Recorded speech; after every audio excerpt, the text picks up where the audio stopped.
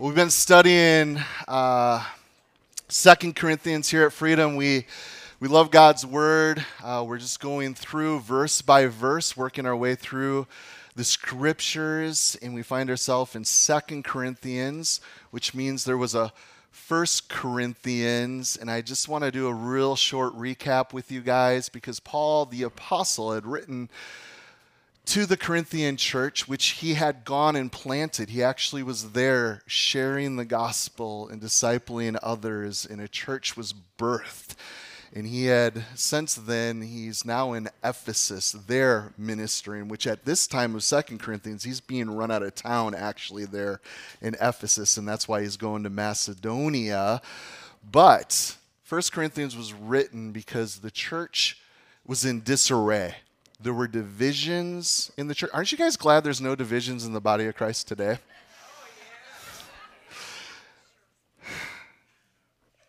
I get denominations, but I don't like denominations. How many churches are there today in the world? How many churches are there according to God? There's one church, and yet we have all these different denominations.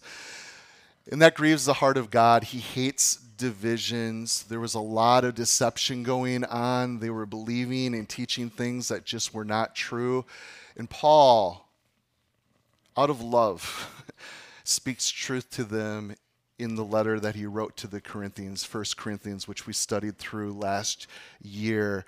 And there was a lot going on. The gifts of the Spirit was being abused.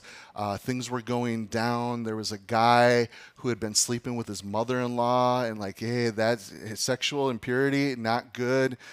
That needs to be addressed. They addressed it, but they wrongly addressed it, which we're going to pick up a little bit on that today in chapter 2 of 2 Corinthians. But there was a lot for him to speak to.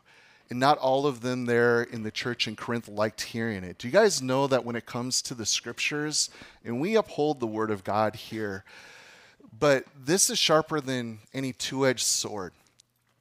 Hebrews chapter 4 verse 12 says that his word is alive and it is powerful, right?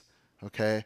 It's able actually to discern things that are going on in our lives, in our hearts. Even soul and spirit's able to make a distinction between that to show us. And one thing that the Word of God will do with every person, if a person receives God's Word with humility, what happens to their heart? It melts, doesn't it? It becomes soft. For others, they hear the Word of God, and they don't like what it says.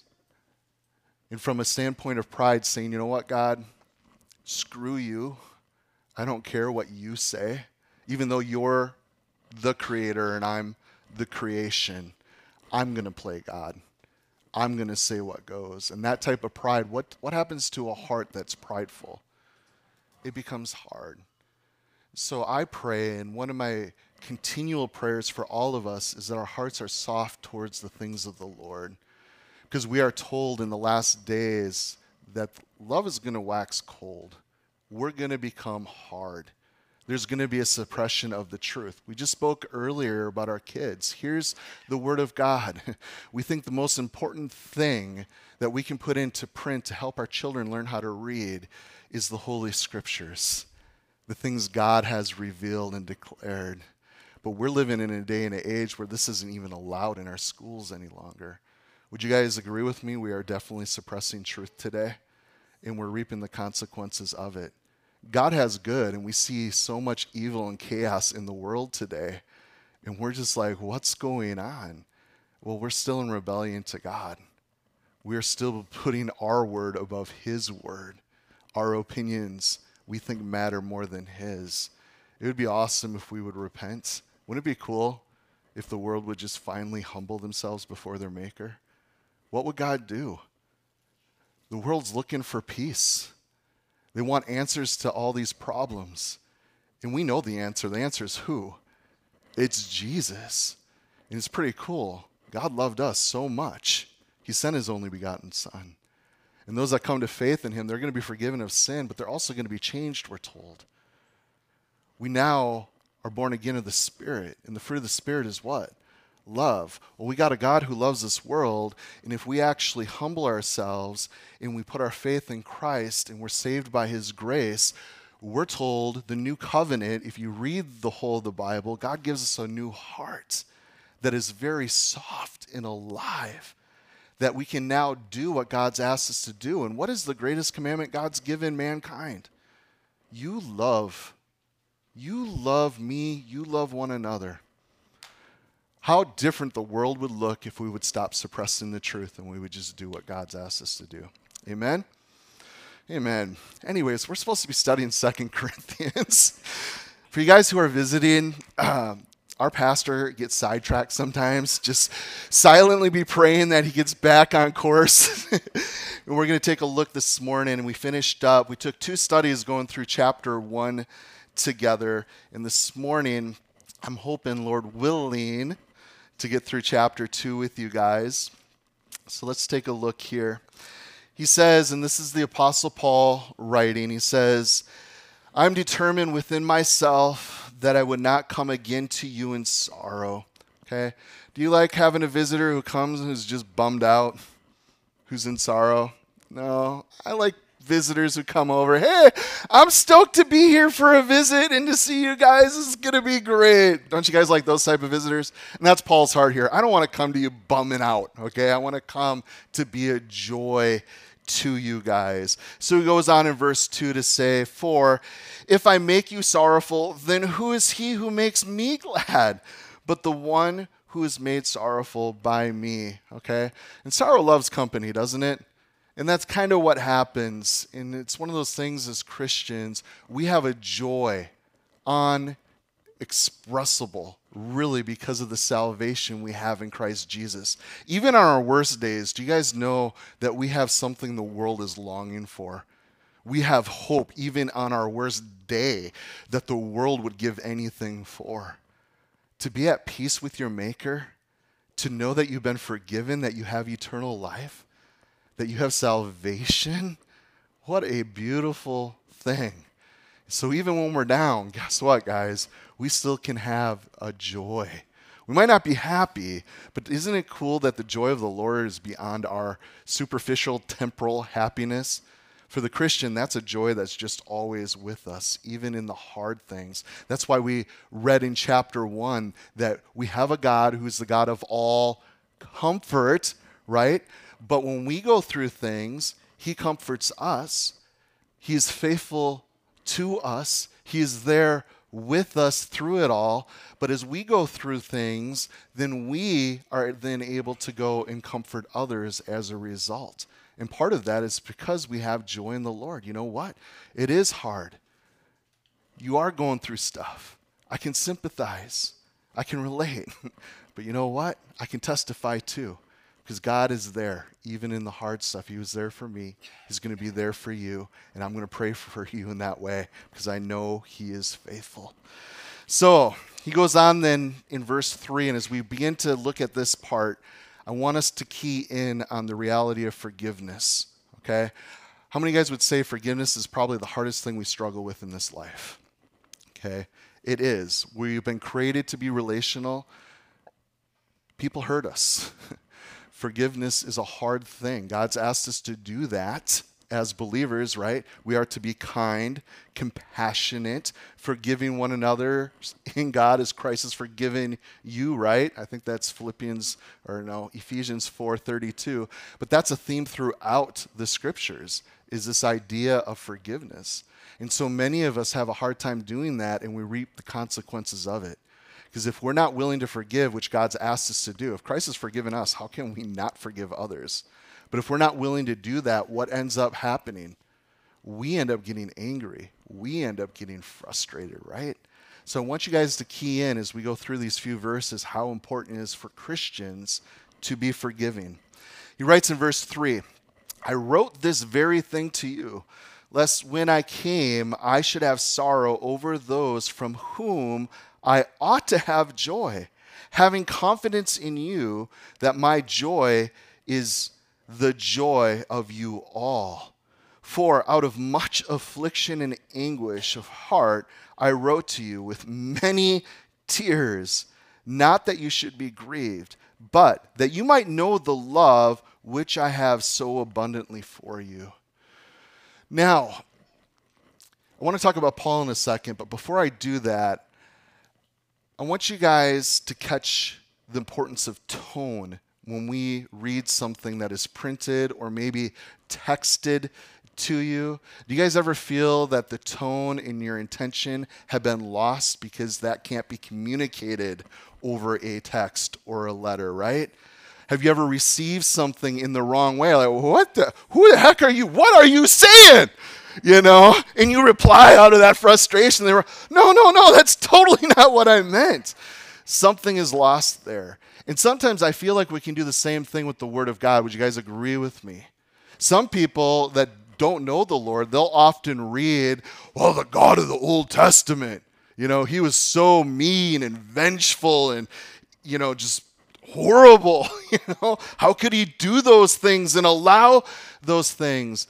And I think oftentimes when people read those scriptures, they're missing the tone. Because if we're honest and we go read the context around those examples in the scripture, where do we see, what do we see God wanting to make very clear over and over again? I am compassionate. I am full of mercy.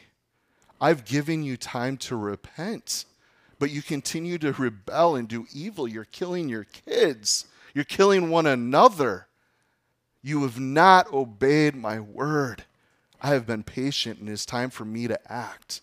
So a lot of people want to point the finger, God, that's not fair. That's not just. That's not loving. I don't know about you guys, but I want God to be just. If things are wrong, act now. I don't know about you, but one of my heart prayers is, Jesus, come quickly. This world's a mess. We need you to come and set things right. How can this evil continue? How can this war continue on? How can we continue to live in these comforts and self when people are starving to death? There's just a lot of wrongs in the world. And don't we want a God that says, you know what? I see the same thing. You know what? I am just. I see. And he is just. And he does judge. And he will judge. But I'm also thankful that he's a very patient God. Aren't you guys glad that he was long-suffering with you? Wow. Because really, what do we all deserve? Death. Right? That's the penalty of our sin. We have broken the law. We are all guilty. And even people, when they read that in the scriptures, they're just like, well, that's mean. God, who are you to say what's right and wrong? Well, let me tell you what. I'm glad rape is not okay. I love my wife. I love my daughter. I'm glad morally deep down we all know that there's a right and wrong. And who really gets to call the shots on what is right and wrong? Well, it's God. I don't know if you guys have read the Big Ten. We have them hanging up on the wall here. I agree with them all. If everybody would just live by those are good things. But a lot of people say, God, you're a buzzkill. That sucks. Your ways stink. Well, I look at them and like, you know what? My flesh might say those things, but if I'm really honest, you are right. Your ways are good. If we would just do it your way, how different things would be. How different I would be. And aren't you guys glad that there's a grace to be had by God? Because the reality is none of us can keep those 10 commandments. We've all fallen short. And God loves us. He still has to be just and fair. We've sinned against him. But that's the beauty of the gospel. That's the beauty of what God did. That he humbled himself and became a man and lived the life we couldn't live and died on the cross in our place. And we know it actually took and worked because he buried him and he came back to life just like he said he was going to do. Yep. Pretty cool. Sidetracked again. Pray, guys. But coming back to tone, do you guys see the importance of tone? And I don't think they caught the tone in which Paul had written previously because he said, I wrote to you guys with what? With tears in my eyes. I am burdened for you. I love you. You guys need to get that. And a lot of scholars think there was actually another letter that was written to the Corinthians in between 1 Corinthians and 3 Corinthians, 2 Corinthians here. They think there was a second, that this is not the second, that there was one that was written specifically dealing with some of the things that he brings up. And as we study through the second letter, you might catch a few of those verses like, oh, that makes sense that there was another letter that we don't have that was addressed. And part of that is coming out right here. But I want you guys to catch the tone because he tells us here in verse 4, hey, I want you to know that I love you guys, okay? I love you big time. And that's why I'm writing to you. That's why I wrote these things. It's out of love, okay? When I correct my children, it comes from a place of love, okay? I want the best for them. And the scriptures even tell us, whom the Lord loves, he'll chasten. He'll correct, okay? And a loving father will do that. I love you too much, son. I love you too much, daughter, okay? That's not good for you. I'm going to correct you, get you on the right path. All right, verse 5. But if anyone has caused grief or has caused grief, he has not grieved me, but all of you to some extent, not to be severe. This punishment which was inflicted by the majority is sufficient for such a man, so that on the contrary, you ought rather to forgive and to comfort him, lest perhaps such a one be swallowed up with too much sorrow. Now, I'll give a little context to what Paul's talking about. We're going back to that man who was sleeping with his mother-in-law. An incestual relationship is not biblical. Do you guys say that? Know that God says no to that? Not a good thing. And we just know that's wrong, okay? Deep down, we just, hey, that's not natural. That's not right. This sexual impurity, God takes us serious. You guys need to repent. You need to honor. So what did he ask them to do? And this is what we are to do as a church. If there's a brother or sister who is in habitual sin and they're not repenting, we're told that we are to have them leave the church in a way of correction. And this is a good thing, because if we are genuinely born again, a true believer, okay, what are you going to long for if you've been kicked out of fellowship? Fellowship. I want to be with my family. I'm a believer. And that should cause us to repent. Say, hey, what I'm doing, my church family has loved me enough to say, hey, enough is enough. You are in sin and you're not repenting. This is not good for you. It is not good for her. It's not good for the church because they were boasting in their, sexual sin, it's okay. That's where the Corinthian church was at. Look it, we've embraced grace. We got it. No, you've missed the point. And God wanted to correct that. And that's why he was asked to leave. But the man did repent. But you know what the church didn't do? They didn't allow him to be restored. And do you guys know this is where forgiveness comes in? When we have a brother or a sister who is repentive, you guys know that God is all about restoration. That's the whole reason for all of this. Hey, correction's needed in hopes of restoration. This is all about care and love. And again, a lot of people think this is harsh. How could a church ever kick anybody else out? That's so harsh. No, get the context. Get the heart of what God is saying. Understand the tone. It's not a harsh thing. It's a hopeful thing to save that brother or sister. And don't you want to do that? If you see a brother or sister in the fire, aren't you going to want to come and pull them out? Like, get out. You're hurting yourself. Not good. So that's what needs to happen. But the problem here is they weren't allowing this man back into fellowship. And this is why Paul is writing the way he is. Hey guys, it's time. This man has repented. You need to forgive him. You need to restore him. And that is a question where a lot of people have. It's just like, well, how does that look? How long do we kick them out? I think you kick a person out until they repent. And how quick can we repent, guys? Pretty quick. And especially if our hearts are towards the Lord and we have godly sorrow. Okay? Some of you guys, confession's a good thing. We open up that there may be healing. But why are we doing that? Because we are humble. We are broken over our sin. We're repentive. And don't we want to be repentive? A lot of people look at the word as repentance as a horrible word. I think it's the sweetest word in all the Bible, guys. You can jot down Acts 3:19. Repent that times of refreshing may come. How many of you guys want to be refreshed? And it goes on to say that refreshing comes from being in the presence of the Lord. As a Christian, I want to be in the presence of the Lord. It's my sin that builds that wall, that breaks fellowship with God. Okay? And that's why God had to come and deal with our sin, right?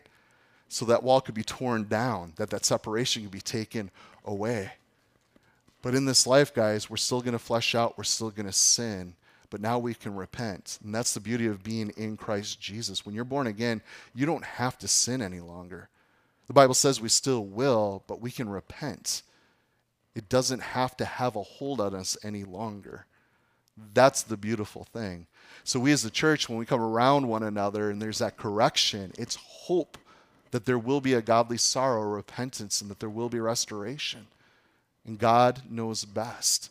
And sometimes the church is not willing to act and to reap the consequences of it. And that's what was going on in the Corinthian church. They were boasting in their sin. Oh, this is going on. Oh, that's a mess. Sleeping with your mom is not cool. Anyways, should we move on? We should move on. All right. What verse? Verse 8, right? Therefore, I urge you to reaffirm your love to him. So love on this guy. Bring him back.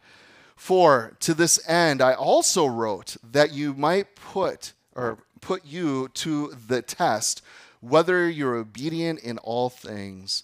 Now, whom you forgive anything, I also forgive. For if indeed I've forgiven anything, I have forgiven that one for your sakes in the presence of Christ.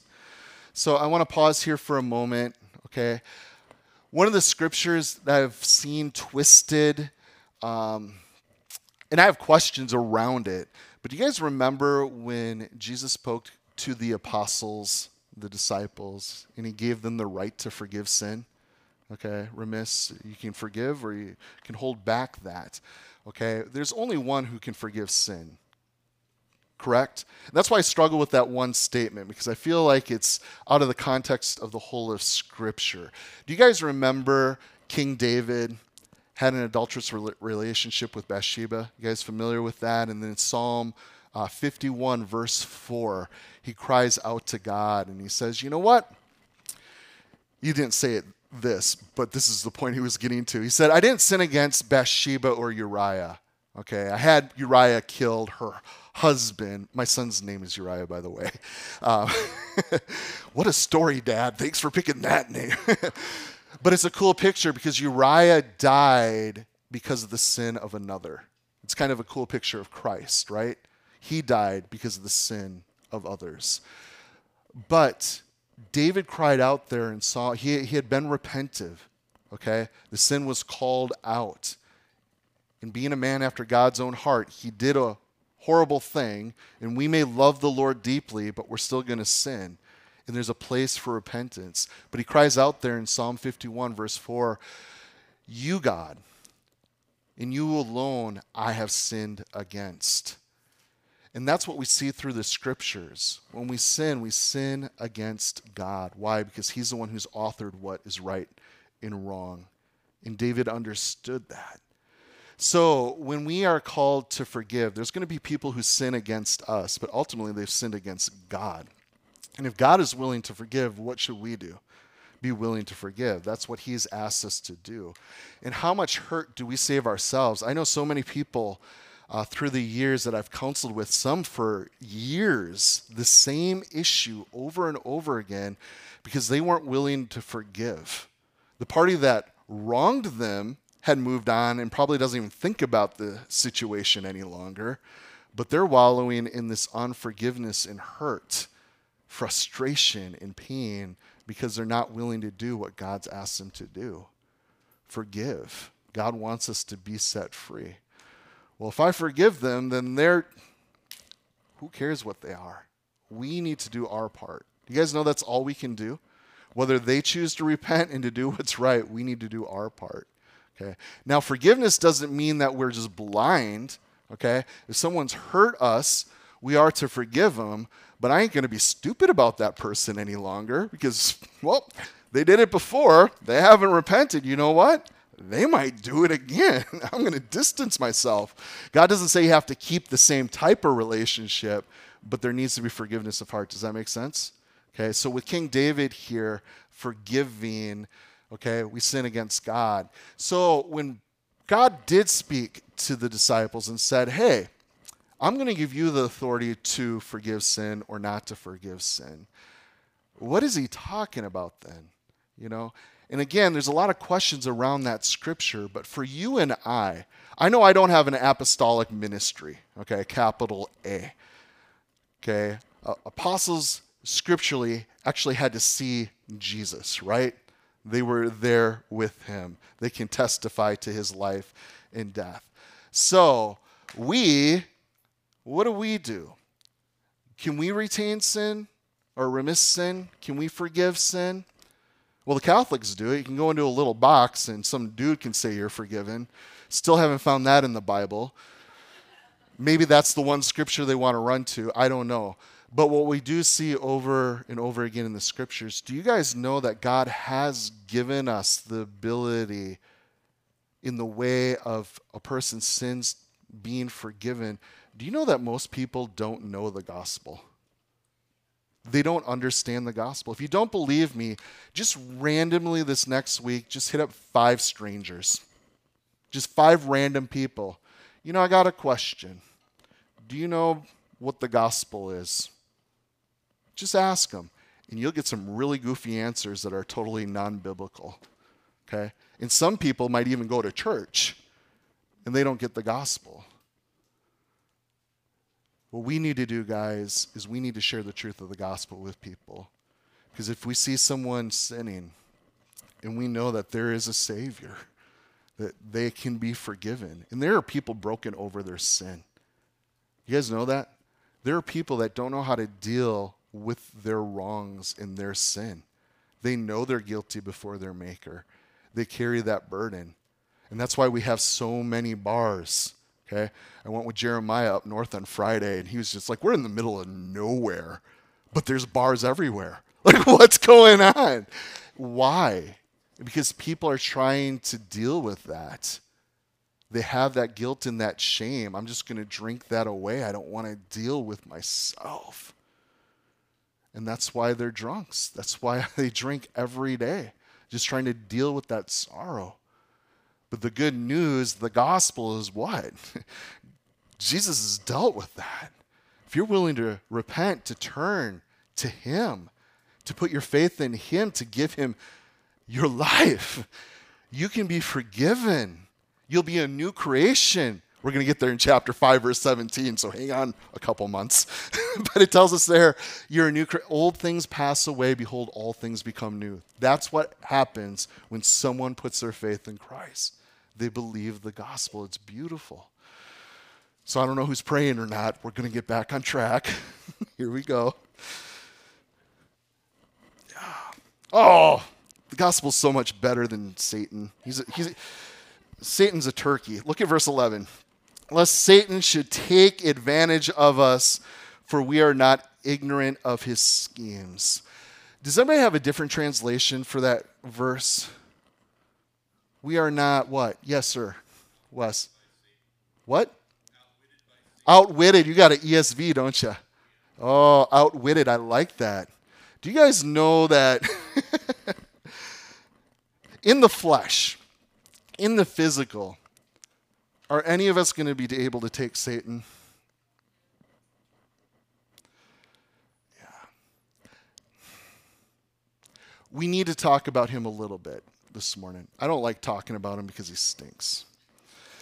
But we're told in the scripture that we, guys, we're not ignorant. We're not to ignore his devices, his schemes, because he is out to get us.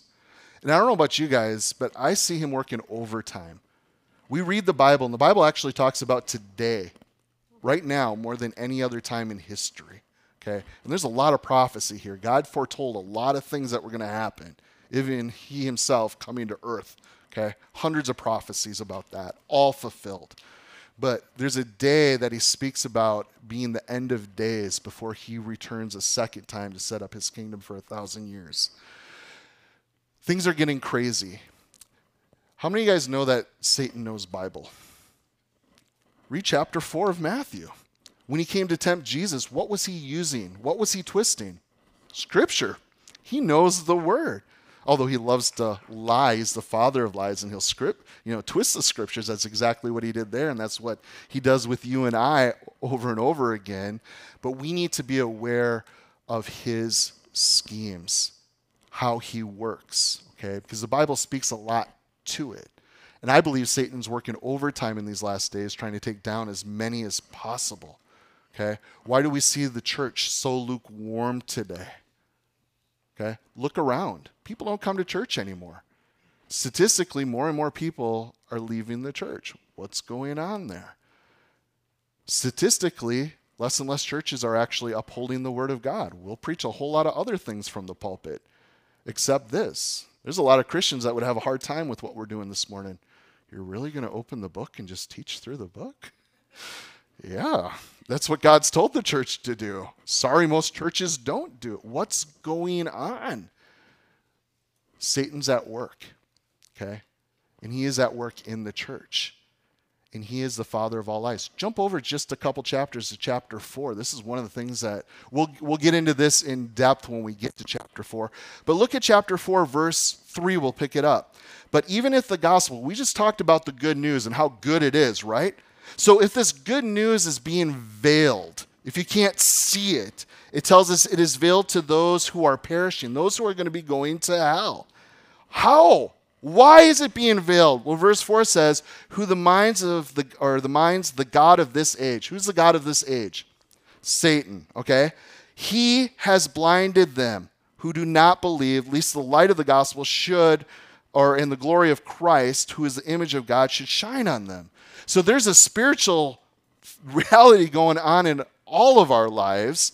And those who don't get the gospel, can't see the gospel, what's going on? There's a spiritual thing going on, and Satan is working on them so they don't see. There's a very real battle going on over the souls of every man, woman, and child upon this planet. That is the truth.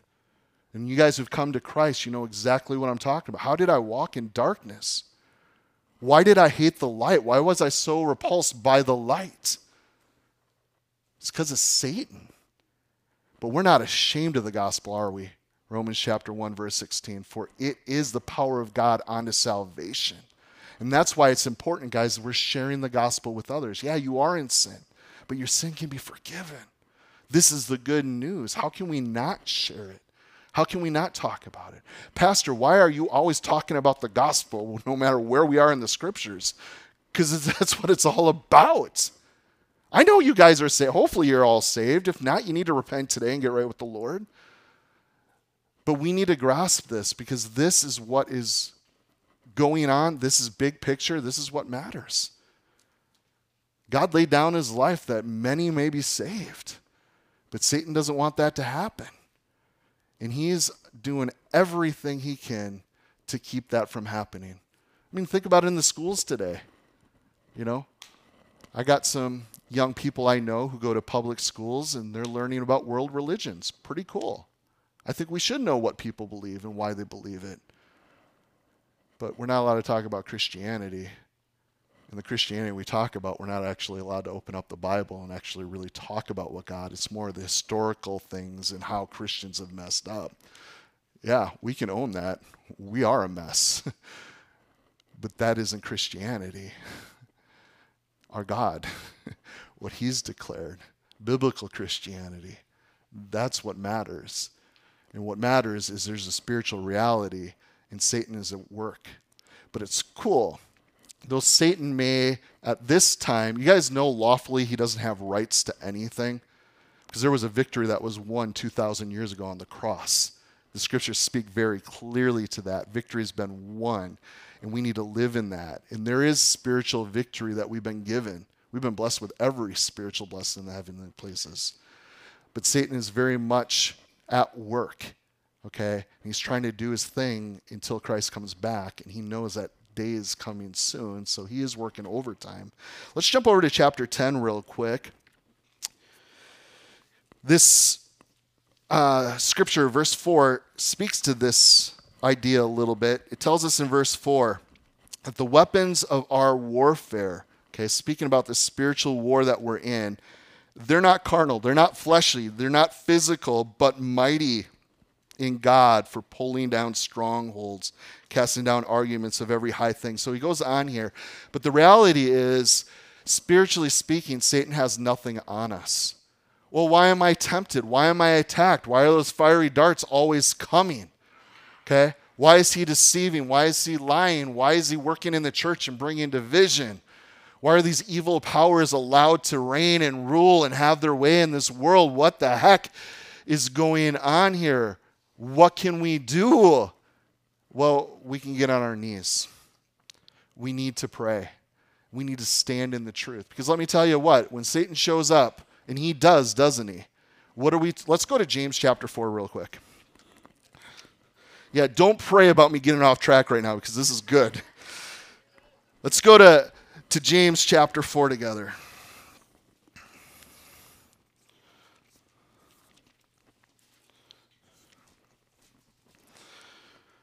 Whoa.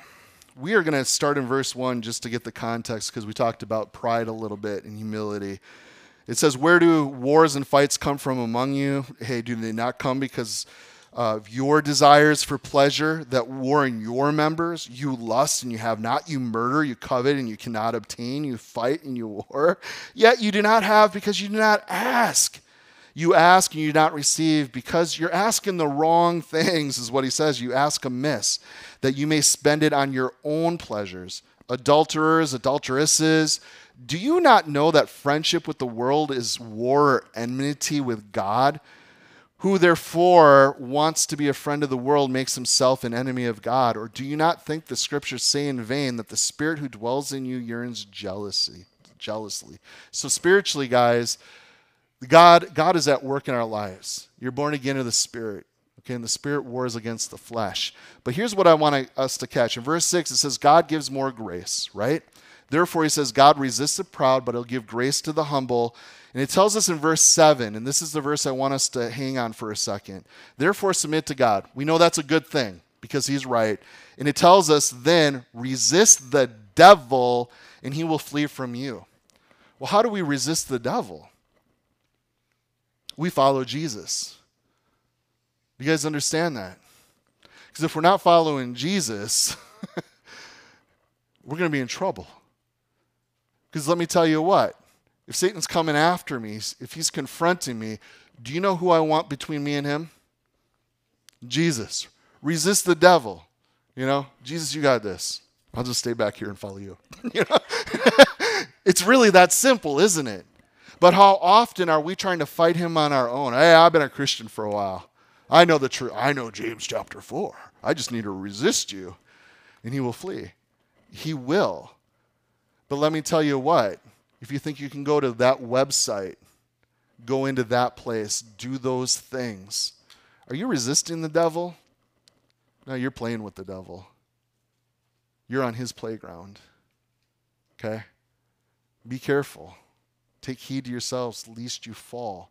And that's why we need humility. I need you, Jesus. And if we're following him, we're not going to be in those places where we can be attacked. But when we are with and we're following Christ, do you think Satan's still going to attack? Oh, yeah, because he doesn't want us doing what God wants us to do. If we're walking uprightly and doing what God's calling us to do, he's not going to like that. He will attack. But that's where we need to stand firm. Resist him, the Bible says, and he will flee. And it goes on to talk about the importance here in James of drawing near to God. And God promises if we draw near to him, he will what? Draw near to us. And let me tell you what, I want God with me when Satan comes and shows up. Okay? Say, hey, I need you, God. Because spiritually right now, I know there's victory in you. And I'm going to stand in that victory. Satan has nothing. He can do nothing. You guys understand that? Resist the devil and he will flee. How is that a possibility? I thought he's strong. Well, if you're a child of God, you are sealed by the Holy Spirit. God is with you. Greater is he who dwells in you than he who's in the world, the scriptures tell us. Stand your ground. Put on the full armor of God. Okay? Don't turn your back and run because that's when you're vulnerable. That's when you're going to get hit. You stand in the truth, brother and sister. Amen? So we could talk about his schemes forever because he is a turkey, but we know better. And that's why the scriptures tell us. But the big thing, do you guys see how pride can get in there when we think we can do it ourselves? No. We need the Lord. We need to humble ourselves. One thing I do want to hit on, guys, is when we begin to question, and this is where I see God working in some people's lives right now, and if I'm honest, even in my own life a little bit, if we begin to question the goodness of God, and I so appreciated the first couple songs that our worship team led us in this morning. It really came around God being a good, good Father, the goodness of God, right? But if we begin to question his goodness, okay, it's easier to disobey his will. Would you agree with me on that? Yes. We need to stand firm in our faith. God is good, and he is the giver of every good and perfect gift, James 1:17. Okay, we have a good dad, a good father, a good God, and we need to trust him. Because when we don't, when our faith begins to waver, we're going to start disobeying. I don't know. And what does Satan want to undermine? The truth of the gospel, the good news. That's why we got to keep preaching to ourselves, brothers and sisters. Stand firm in the faith. Does that make sense? Good. Okay. Do you guys know that Satan's also the accuser of the brethren? Okay. Did I tell you guys Satan stinks? Oh, good. Okay. I stopped calling him turkey. I did that early on in this sermon because Thanksgiving's around the corner. I don't want you guys thinking about that during your dinner. But Satan being a stinker, okay? He'll come and he'll tempt us, and then we'll give into that sin, that temptation, and then what does he do? He comes and accuses us, doesn't he? Oh, I got you to do that, and you call yourself a Christian, he's a stinker. But you guys know who Jesus is to us? He's our advocate. Satan may be the accuser, but Jesus is our advocate. Okay, stand in the word of God. Okay, the devil knows your name, but he calls you by your sin. God knows your sin, but he calls you by your name. Stand in the truth. What does God say? Okay? And you're never stronger, brother and sister, than when you're dependent upon Jesus Christ. I feel weak right now. I feel like I'm going to give in. Guess what? God blesses weakness. Why? Because when we're weak, he is strong. And I would rather have his strength any day than my own. Amen? One last thought. Humility isn't weakness. It's a declaration, isn't it? It's a declaration that, God, I need you. So don't ever look at humility as a poor weakness. It's a great strength for us as Christians because we are smart enough and we know better and we know that we need Jesus. Amen? Amen. All right, let's go back to 2 Corinthians 2. If your pastor doesn't get sidetracked again, we can pull this off. Verse 12, furthermore, when I came to Troas, he said, to preach Christ's gospel, the good news. He says a door was opened to me by the Lord. So an open door doesn't always necessitate, guys, us having to walk through it. Okay? Doesn't mean we have to. Okay? Oh, that door is open. I guess I'm going to go for a walk. It's open, right? I'm just going to, that one's open too. I'll go through this one. See you guys later.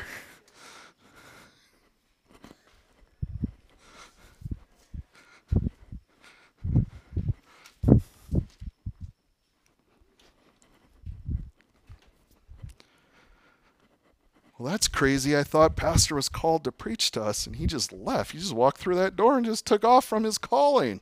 What the heck was he thinking?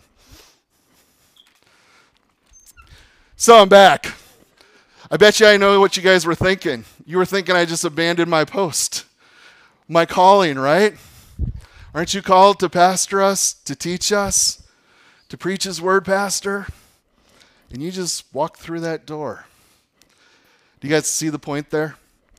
Just because the door is open doesn't mean that it's actually our calling. That's what we're exhorted to work out in our lives. What are we called to? What is God asking of us? Because there might be multiple doors open. What matters is, what is God calling us to? And it might be to walk through that door. Well, I don't know what's on the other side of that door. That might be scary. Where is it going to lead me? Where am I going to be going? Don't know. But if God's calling you to it, you go. But we have to discern what doors the Lord opens. Because there's always going to be need, isn't there? We see a lot of doors open. There's a lot of good to be done. But is it actually what God's calling us to? Do you guys understand what I'm saying? And some of you guys have a servant's heart. You love the Lord. You want to do good. You're willing to walk through any door and do everything, right? But what is needed is that we are stepping into our calling, what God has purposed. But the door over here is open because brother so-and-so didn't step up and do what he was supposed to do. I got to do that now too. That's God's deal. You need to go where God's asking you to do. And I want to talk about another door real quick, because I believe Satan can open doors too. Would you guys agree with me? Yeah. There's things God's wanting to do, and Satan's been around long enough. I think he can kind of see in a human's life like, oh, I see where their heart's at. I see the things they're caring about. I see how they're provoked. I see how they're loving the Lord, how they're loving other people. I see probably what God's wanting to do through this child of his.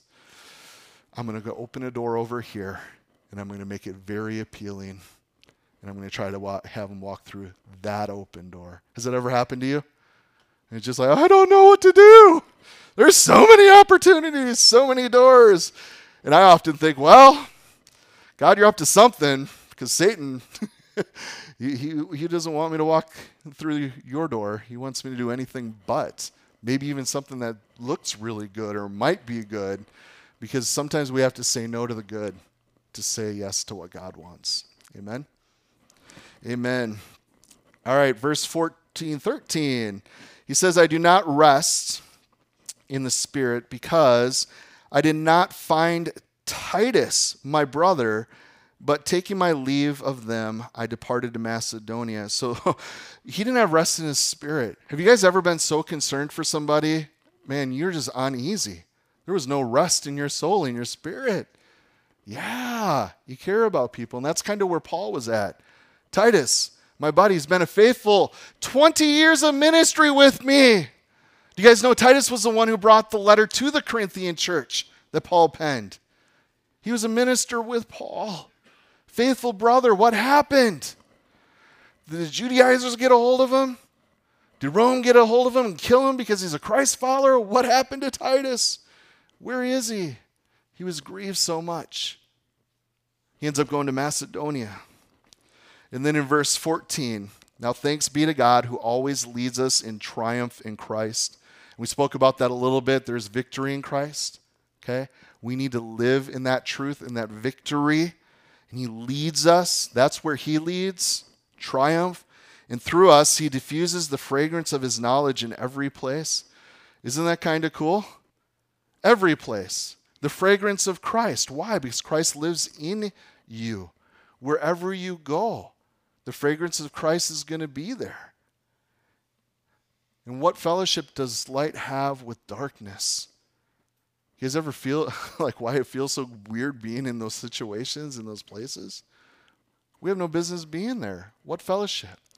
But it doesn't matter where we go. Even the darkest places we go, if you're a Christian, the fragrance of Christ is going to be with you. That's kind of cool. Okay? I remember a few times I did jail ministry for 5 years on an almost daily basis. You know, very dark place. A few of you guys have been in prison. Okay? A few of you have ministered in the prisons. Okay? Not a very fun, good, bright place to be. Very dark in a lot of ways. A lot of junk still going on in the jails. And it's so cool, guys, because there was times where I would walk into a class or into a one-on-one, and I had people over the years just like, what is that? What is going on? It's the fragrance of Christ. They weren't able to discern that. They don't know God. What is that? That's the Holy Spirit. It's the fragrance of Christ. I want you guys to remember that. No matter where we go, we are the fragrance of Christ.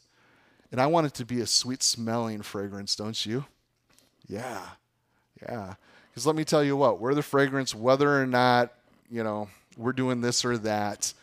If we're his, we're the fragrance of Christ. But I believe things can be more fragrant. Would you guys agree? Okay? Like, I can sweat. But if I sweat, you guys will smell it for sure. You guys know what I'm saying? So the same thing, if we're with Christ, if we're pressing into him, spending time with him, how much stronger, how much sweeter that fragrance might be. You guys get the point? Okay.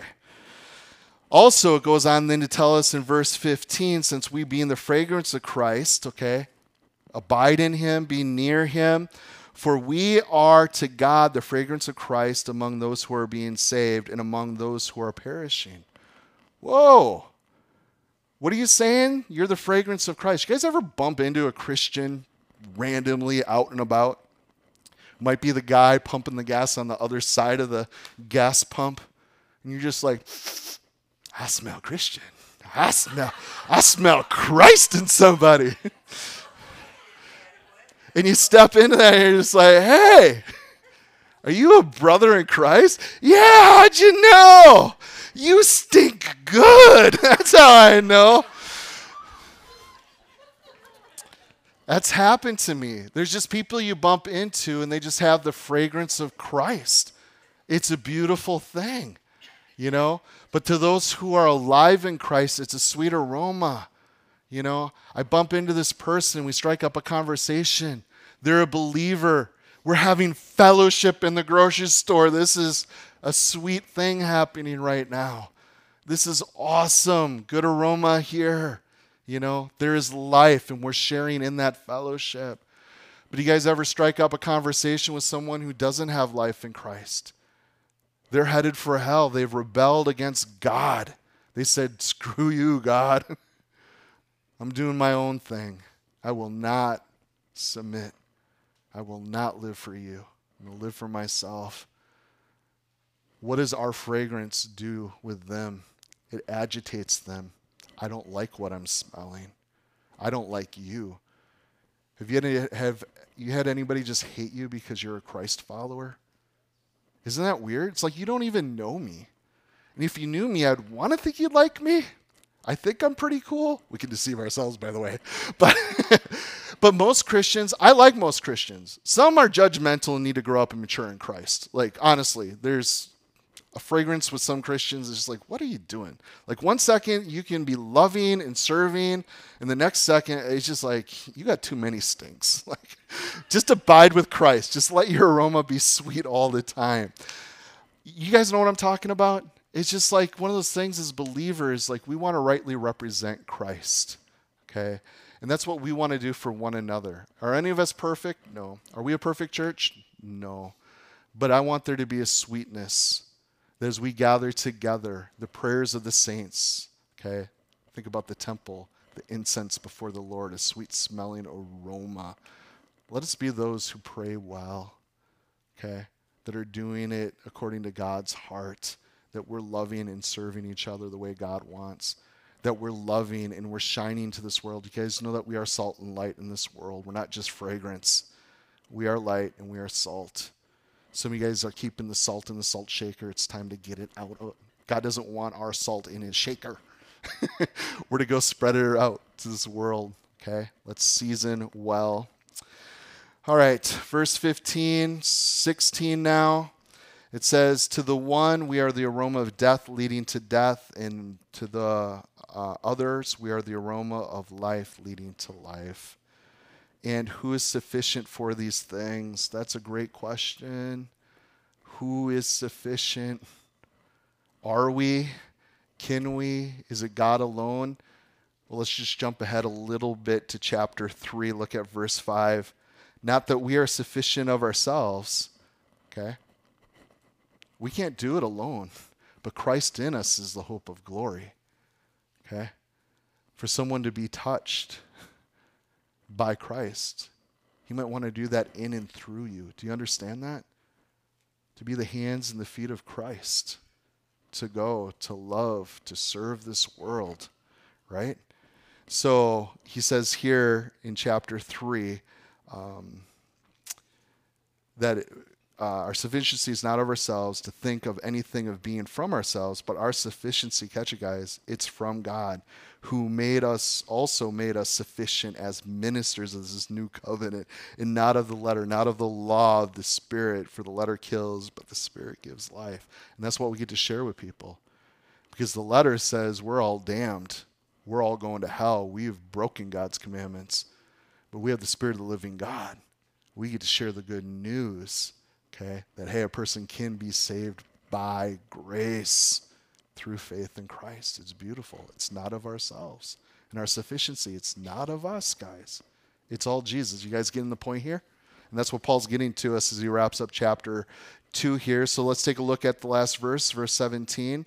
For we are not as many peddling the word of God, but as of sincerity, but as from God, we speak in the sight of God in Christ. You know, I give thanks for the privilege of being able to pastor you guys. I give thanks for our church family. You know, there's a lot of things, you know, I kind of think should be different or we did different, but it is good just to pause sometimes. Look at what God has done. Look at how faithful he's been for 16 years with our church family, guys. It's beautiful how many people have come to faith in Christ, how many have grown.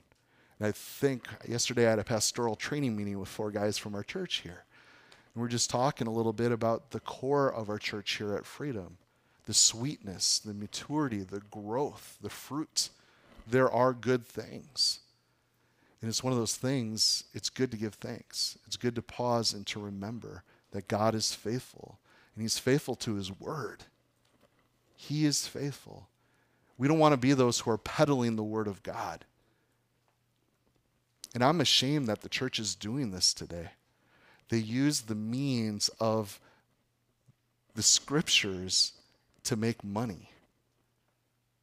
That's what this verse is actually saying. Like, hey, there are those who are trying to make money off the gospel. Let it not be said of us. That's one of the reasons why we don't pass a basket here at Freedom. You know, we should give. That's what the scriptures say, but that's between you and God. But we're not going to peddle something saying, hey, if you give, if we do this, okay, manipulating, hey, look at all the things we can do. God needs your money. Do you guys know that? The ministry here at Freedom Fellowship is failing. And if you don't give now, we're going to be done. How many guys have heard that before from pulpits? I get the letters in the mail all the time. People asking for money. I wish they would send me money, but it's just always, you know, hey, we need this, we need that. Our ministry is going to be over unless you give us money today. We've never done that, and we're never going to do that here at Freedom, guys. Because this is what Paul's talking about, and it shouldn't be said of the church. We should not use God's word for gain in that way. That is just wrong. God does bless, and we should give, and there should be things being done. But God doesn't need our money. Hear very clearly, God does not need your stuff. My God, he owns 1,000 cattle over on that hill, and the hill, by the way. It's all his anyways. You guys understand? We are going to stand in the truth of what the scriptures say. We will not manipulate people. And we're not going to be that type of example to the world. And I feel bad that the church is that example. Because the world looks in and they're like, wow, you the church, you Christians, you use the same gimmicks that all these big companies use. Shame on us. Do you guys know that there's a lot of conferences today for church leaders, pastors? This is how you can grow your church. And this is how you can bring in the money. What the heck is going on? How about you at this conference open up 2 Corinthians chapter 2 and read the last verse and think about that for a little while? What does God have to say? Okay?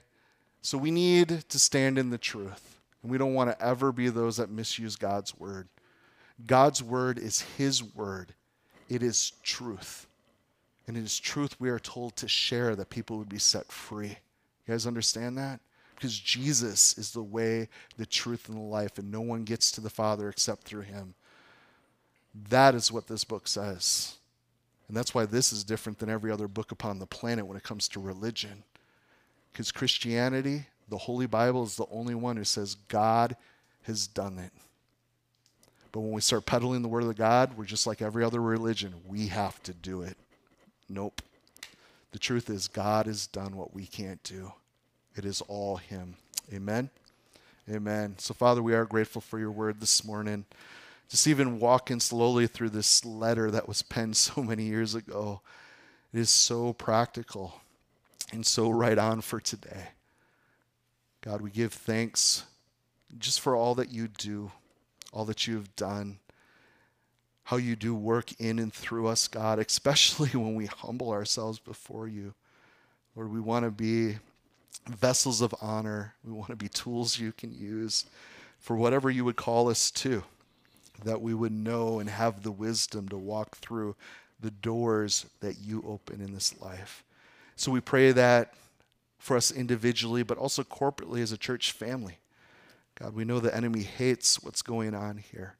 So we pray that you'd protect us, that you'd give us wisdom and insight, that we would resist him well, that we would continue to stand upon your word, that we wouldn't fall into the folly of this world, the gimmicks of this world, but we would continue just to trust in you and you alone, because God, you are altogether trustworthy. I thank you so much for the gospel. Thank you for saving us, Jesus. God, and I do pray and ask of you, Holy Spirit, if there are any here or at home watching online, God, that don't walk in faith, or maybe they're seeking. God, would you open up their eyes and let them see that you are who you say you are, that you are the Savior of this world, that you alone are God. You're the only way. God, help them to see and to know how much you love them, that they would be quick to repent and turn to you, Father, and have eternal life. God, thank you so much for that great gift. Thank you for all that you have done. Pray now you bless our fellowship. Again, thank you for this church family. And personally, I thank you just for the privilege of being able to be their pastor, Lord, to love them and to pray for them. And I want to do that better. And I just pray you give wisdom. And as we get in and continue to study through your word, Lord, we just pray that you would continue just to work in us according to your will and your purposes. We ask in your name, Jesus. Amen. Amen.